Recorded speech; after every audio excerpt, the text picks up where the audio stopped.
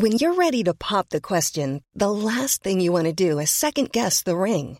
At BlueNile.com, you can design a one-of-a-kind ring with the ease and convenience of shopping online. Choose your diamond and setting. When you find the one, you'll get it delivered right to your door. Go to BlueNile.com and use promo code LISTEN to get $50 off your purchase of $500 or more. That's code LISTEN at BlueNile.com for $50 off your purchase. BlueNile.com, code LISTEN. He kōna ipurangi tēnei nā te reo irirangi o Aotearoa. It's like a spicy, cinnamony sweet drink. It's kind of got like memories of Christmas or something. It's used apparently some in perfumes. I love a yellow curry. I mean, I really love a gingery, beautiful curry. And it also has had some traditional or folk medicine use in such areas as treatments of inflammation, pain, wound healing, and even in some digestive disorders. And it just adds a bit of variety and spice to your life. It's an acquired taste, that's for certain as well, but it's certainly an interesting spice. That interesting spice is turmeric. Welcome to Healthy or Hoax, the podcast where we look at all sorts of different things that are supposed to be good for us and find out if the science backs up those claims. For this episode, I popped out for a turmeric latte. Hola! How are you? I'm good, nice to see you. You too. Guess what I'm going to have today? The turmeric latte. I'm going to give it a shot. Hey, you know how one's called the dirty turmeric latte? Yes. What's that mean? Anything dirty has 2 shots of coffee in it. Why do you call it dirty? So this is clean? You consider a turmeric latte clean? Yes. I popped into my local cafe, No Grainer. It's tucked away in the Mount Albert YMCA. Hannah Sutherland is the owner. You might have picked up that I'm a bit of a regular here because I love the savoury nut tarts, but today I'm getting a turmeric latte. Yeah. And how do you describe the taste to people who don't know what it tastes like? We think it's like a sort of a spicy, cinnamony sweet drink more than a turmeric flavour. But it's kind of got like memories of Christmas or something. That's that kind of spice, like ginger and peppery, all sorts of things really. And what sort of milk do you use? You can choose from any. We've got a house-made almond. It's really nice with the alternative milks. The coconut from Little Island is delicious as well. That goes, it's really tasty. Okay, so what would you recommend? I'm thinking between your in-house nut milk or the coconut. Depends what mood you're in. I think the coconut is particularly nice with the turmeric. Okay, let's try that. Okay. We'll come back to Hannah and my first impressions of a turmeric latte, but let's hear what the experts have to say about the actual health benefits of turmeric. If you Google health benefits of turmeric, you are going to come up with hundreds of articles about the anti-inflammatory properties and the antioxidant properties, and it is going to cure heart disease and Alzheimer's and cancer, and it's going to, sort out your arthritis. And it's, actually a cure-all for everything. We have Nikki Bazant on Healthy or Hoax pretty often. She's a food and nutrition writer and has noticed turmeric being pushed as having all sorts of health benefits. But does it? The answer to that is actually we don't know. We really don't know. It's the cure-all tag that makes Bazant suspicious. That should be a red flag that, okay, something's not quite right here. It's a case of the marketing getting way ahead of the research. And again, it's a case of this ancient wisdom applying to this ingredient, which has been used in, Ayurvedic Indian medicine for centuries and in Chinese medicine. It's got a lot of, history behind it, but there hasn't been any really good evidence come to light to show that it's truly beneficial yet. Doesn't mean it won't, just means for now, there's really not a lot of science to show that that turmeric latte, for example, is going to do anything for you. That lack of evidence is not through a lack of trying, though. There have been heaps and heaps of studies into this spice. There's been a lot of recent interest in its health benefits or potential health benefits, particularly because there's been identified in turmeric a plant chemical called curcumin. This is Keith Singletary, Professor Emeritus of Nutrition from the University of Illinois. Singletary recently reviewed the findings from some of the more recent studies into turmeric's health benefits. I have written a number of articles for McCormick. So McCormick is a spice retailer in the US. But they've developed what is called the McCormick Science Institute, and they are dedicated to trying to find out the health benefits of more culinary uses of these spices. They will fund some small clinical studies. They've encouraged me to write overview articles and try to be an honest broker on some of these issues. So for the past 11 or 12 years, I've tried to write some, and turmeric was one of my more recent. You might consider that a bit of a conflict, but we were interested in Singletary's findings. When scientists have taken a look more deeply at curcumin, they found mostly over the last 2 to 3 decades or longer in preclinical studies, in other words, in tissue or cell culture or animal models, that it has a variety of effects that seem to show that in a number of situations it can be acting to suppress signaling pathways and bodily processes that contribute to oxidative stress. It also can affect signaling pathways that seem to reduce the inflammatory response. Oxidative stress and inflammatory response contribute to things like heart disease, diabetes, and cancer. So reducing them would definitely be beneficial. Some have looked at it again in preclinical models, whether it can affect neurological disorders, for example, Alzheimer's. So it's had a lot of attention, mainly because when eaten, seems to be fairly non-toxic, and people don't have many adverse responses to the turmeric powder or the curcumin powder per se. So do those positive preclinical trial findings mean turmeric is actually good for us? That's a debatable question, because just because it has beneficial effects in cells, tissue culture, or animals does not necessarily mean that it will translate into human benefits. One of the earliest problems was that in animal studies and in human studies, the chemical was very poorly bioavailable. In other words, if a person would consume curcumin or turmeric, the amount of the active compound, say curcumin, that eventually was absorbed into the body would be very small. And the result is that there would be very, very low levels in the bloodstream that were able to circulate to different tissues and hopefully have an effect. In one study, volunteers were given up to 12 grams a day. That's about 2 teaspoons. These are really impractical amounts for an individual to consume on a daily basis over months at a time in a long-term study. So over the last 10 years, companies and researchers have been actively looking at ways to improve the bioavailability.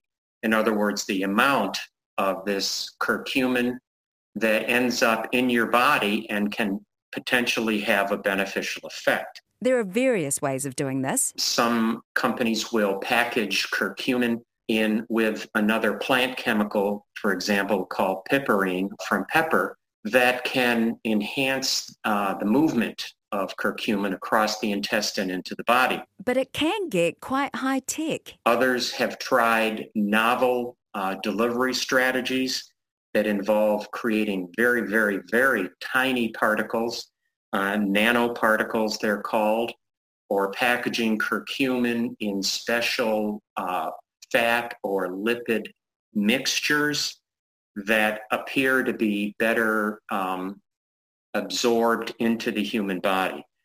This has stimulated dozens and dozens of human trials to see if these new delivery methods or packaging methods or whatever you want to call them can actually have an effect on some chronic conditions. For his paper, Singletary looked at how turmeric in this new packaging could help with arthritis, diabetes and metabolic syndrome, which is a collection of conditions that increase the risk of heart disease and stroke.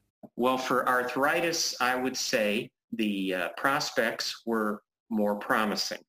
There were dozens and dozens of studies, especially the last 10 years, for diabetes and the metabolic syndrome.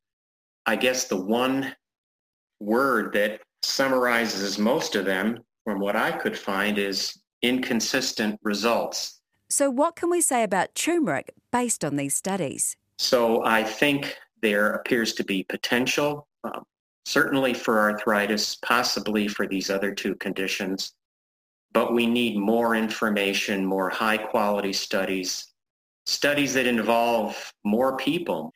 I think also something else needs to be addressed.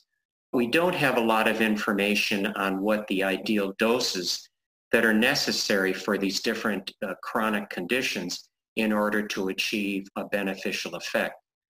Some researchers have said we need to be careful. There may be a very narrow window for a therapeutic benefit, and straying outside these, we still are unclear about side effects and any adverse responses in individuals. Although with curcumin powder, turmeric powder, there have been very minor adverse effects in some of these clinical trials, mostly gastrointestinal distress. Having said that, there is one side effect we need to warn you about. In 2018, MedSafe, the organisation that regulates therapeutic products in New Zealand, issued a warning about turmeric's interaction with warfarin. Now, warfarin is a drug used to treat blood clots and prevent strokes. MedSafe says using turmeric or curcumin-containing products with any medicine that can affect bleeding could result in prolonged bleeding times and should be avoided. It advises people to check the listed ingredients on all natural health products and make sure they don't interfere with any other medicine you may be taking before you start using them. This warning doesn't apply to turmeric used in food. In this series of Trust Me, I've been investigating some of the most controversial health questions that have made the headlines. Turmeric has been around an awful long time, and in the UK it's mainly used in dishes like chicken tikka masala. Michael Mosley is a doctor. He's credited with inventing the 5-2 fasting diet, and he's an author. But we're talking to him because he's also the host of the BBC TV show Trust Me, I'm a Doctor. Like Healthy or Hoax, they try to find out if there's science behind various health fads. They go one step further, though, and actually create studies. We got a group of people, we randomly allocated them basically to consuming turmeric in 3 different ways. And what we did is we asked them to consume it either in their food. They could have it cooked or added to yogurt or however they fancied it, essentially a tablespoon a day. Or they got capsules, and the capsules either contained turmeric or they contained a placebo.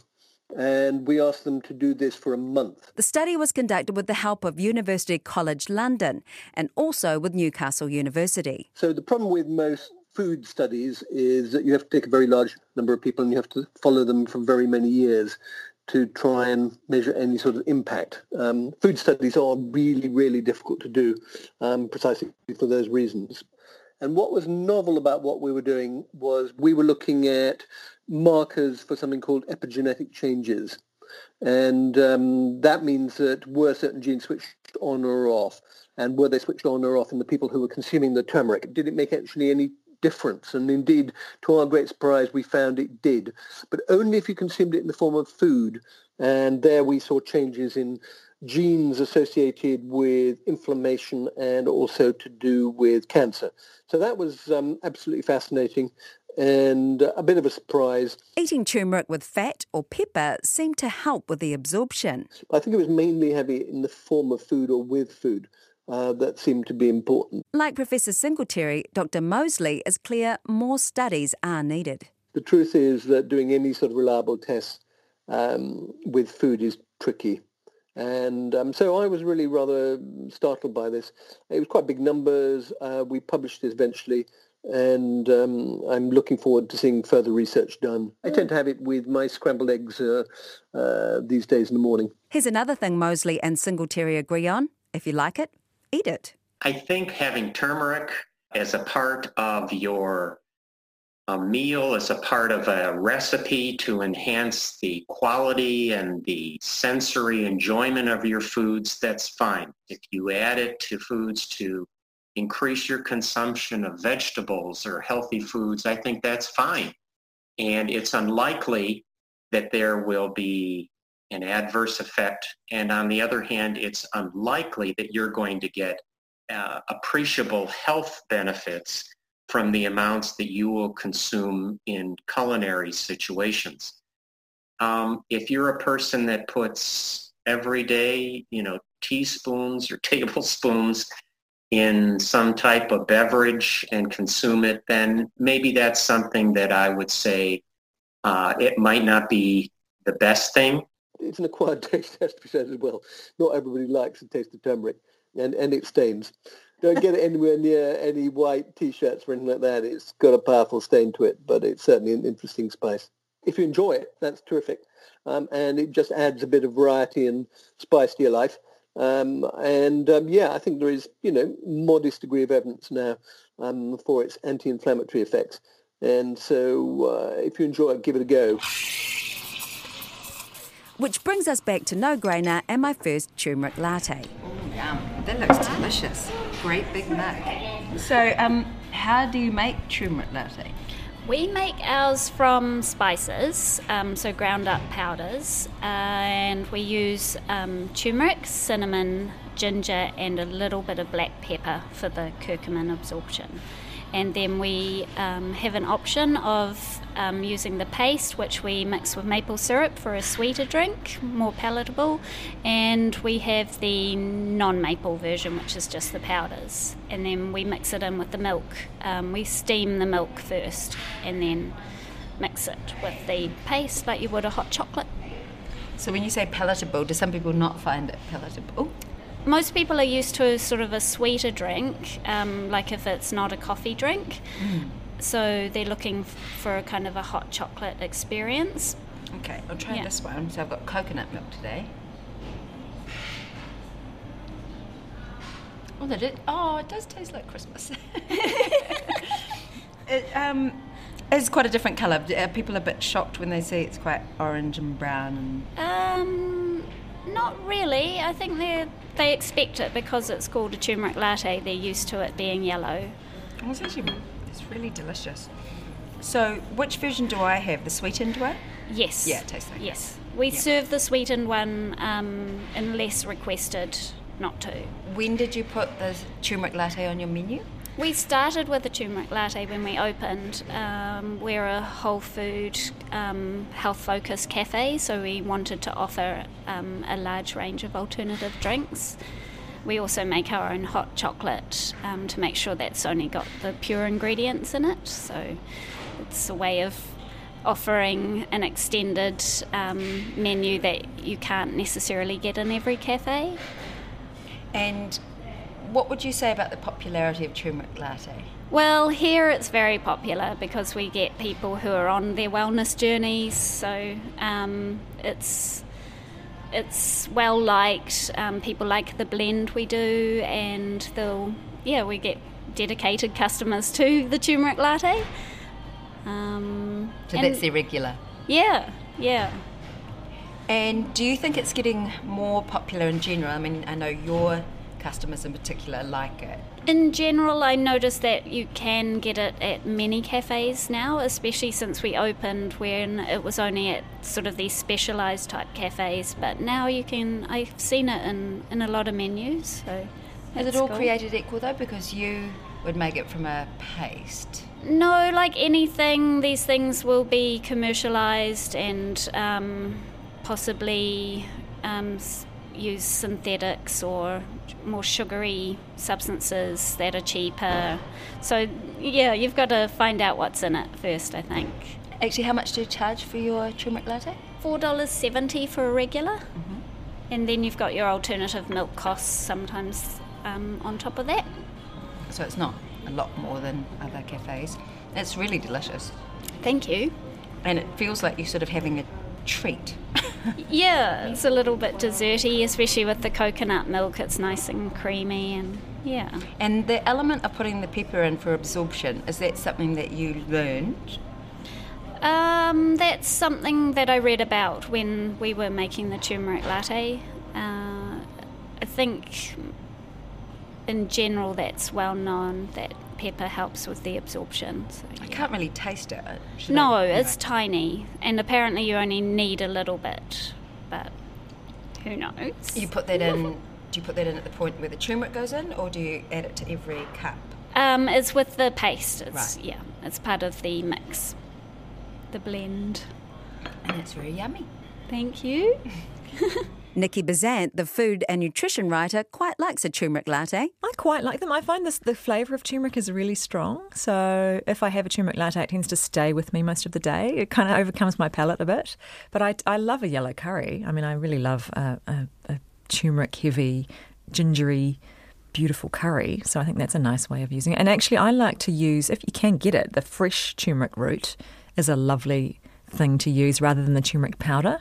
It's much fresher in flavour, and it's got a really beautiful colour, different from the powdered turmeric that you buy. And there's probably it's probably worth seeking out fresh turmeric or really good quality turmeric spice rather than buying a cheap one. So if you look at maybe having a turmeric latte over a flat white, would you consider that healthier? No. Not necessarily. I think they're probably about the same because you're getting benefit in your flat white and in your turmeric latte. You're getting benefit from the milk, right? Especially if it's a dairy latte because, you're getting some protein and some calcium and good stuff out of the milk. So whether or not whatever's added to the milk is beneficial probably doesn't matter. They're probably on a par. There's no caffeine in turmeric, so that might be good if you're wanting to, reduce your caffeine intake. I don't think you're going to get the potential, harm of caffeine in there. So it might be something if you're wanting to cut that down. But you're not going to get the buzz either. I don't imagine you get a buzz from turmeric. I'm not sure. So turmeric or curcumin has been shown to have some positive effects on cell signalling, but most of the human trials into the drug have been less conclusive, mainly because our bodies just don't absorb it very well. Here's Dr. Mosley again. The biggest problem with turmeric is, the fact that you actually absorb so little of it.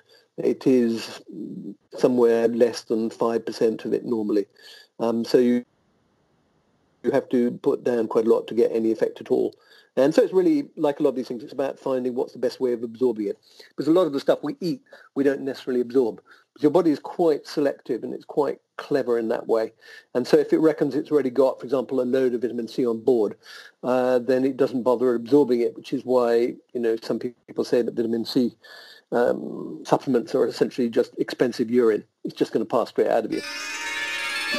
We put Michael Mosley on the spot and got him to give us his healthy or hoax rating for turmeric. If 1 is the most faddish and 5 is the most reasonable, I'd put it somewhere between 3 and 4. Let's give it a generous 4. I think there's actually a bit of science behind it.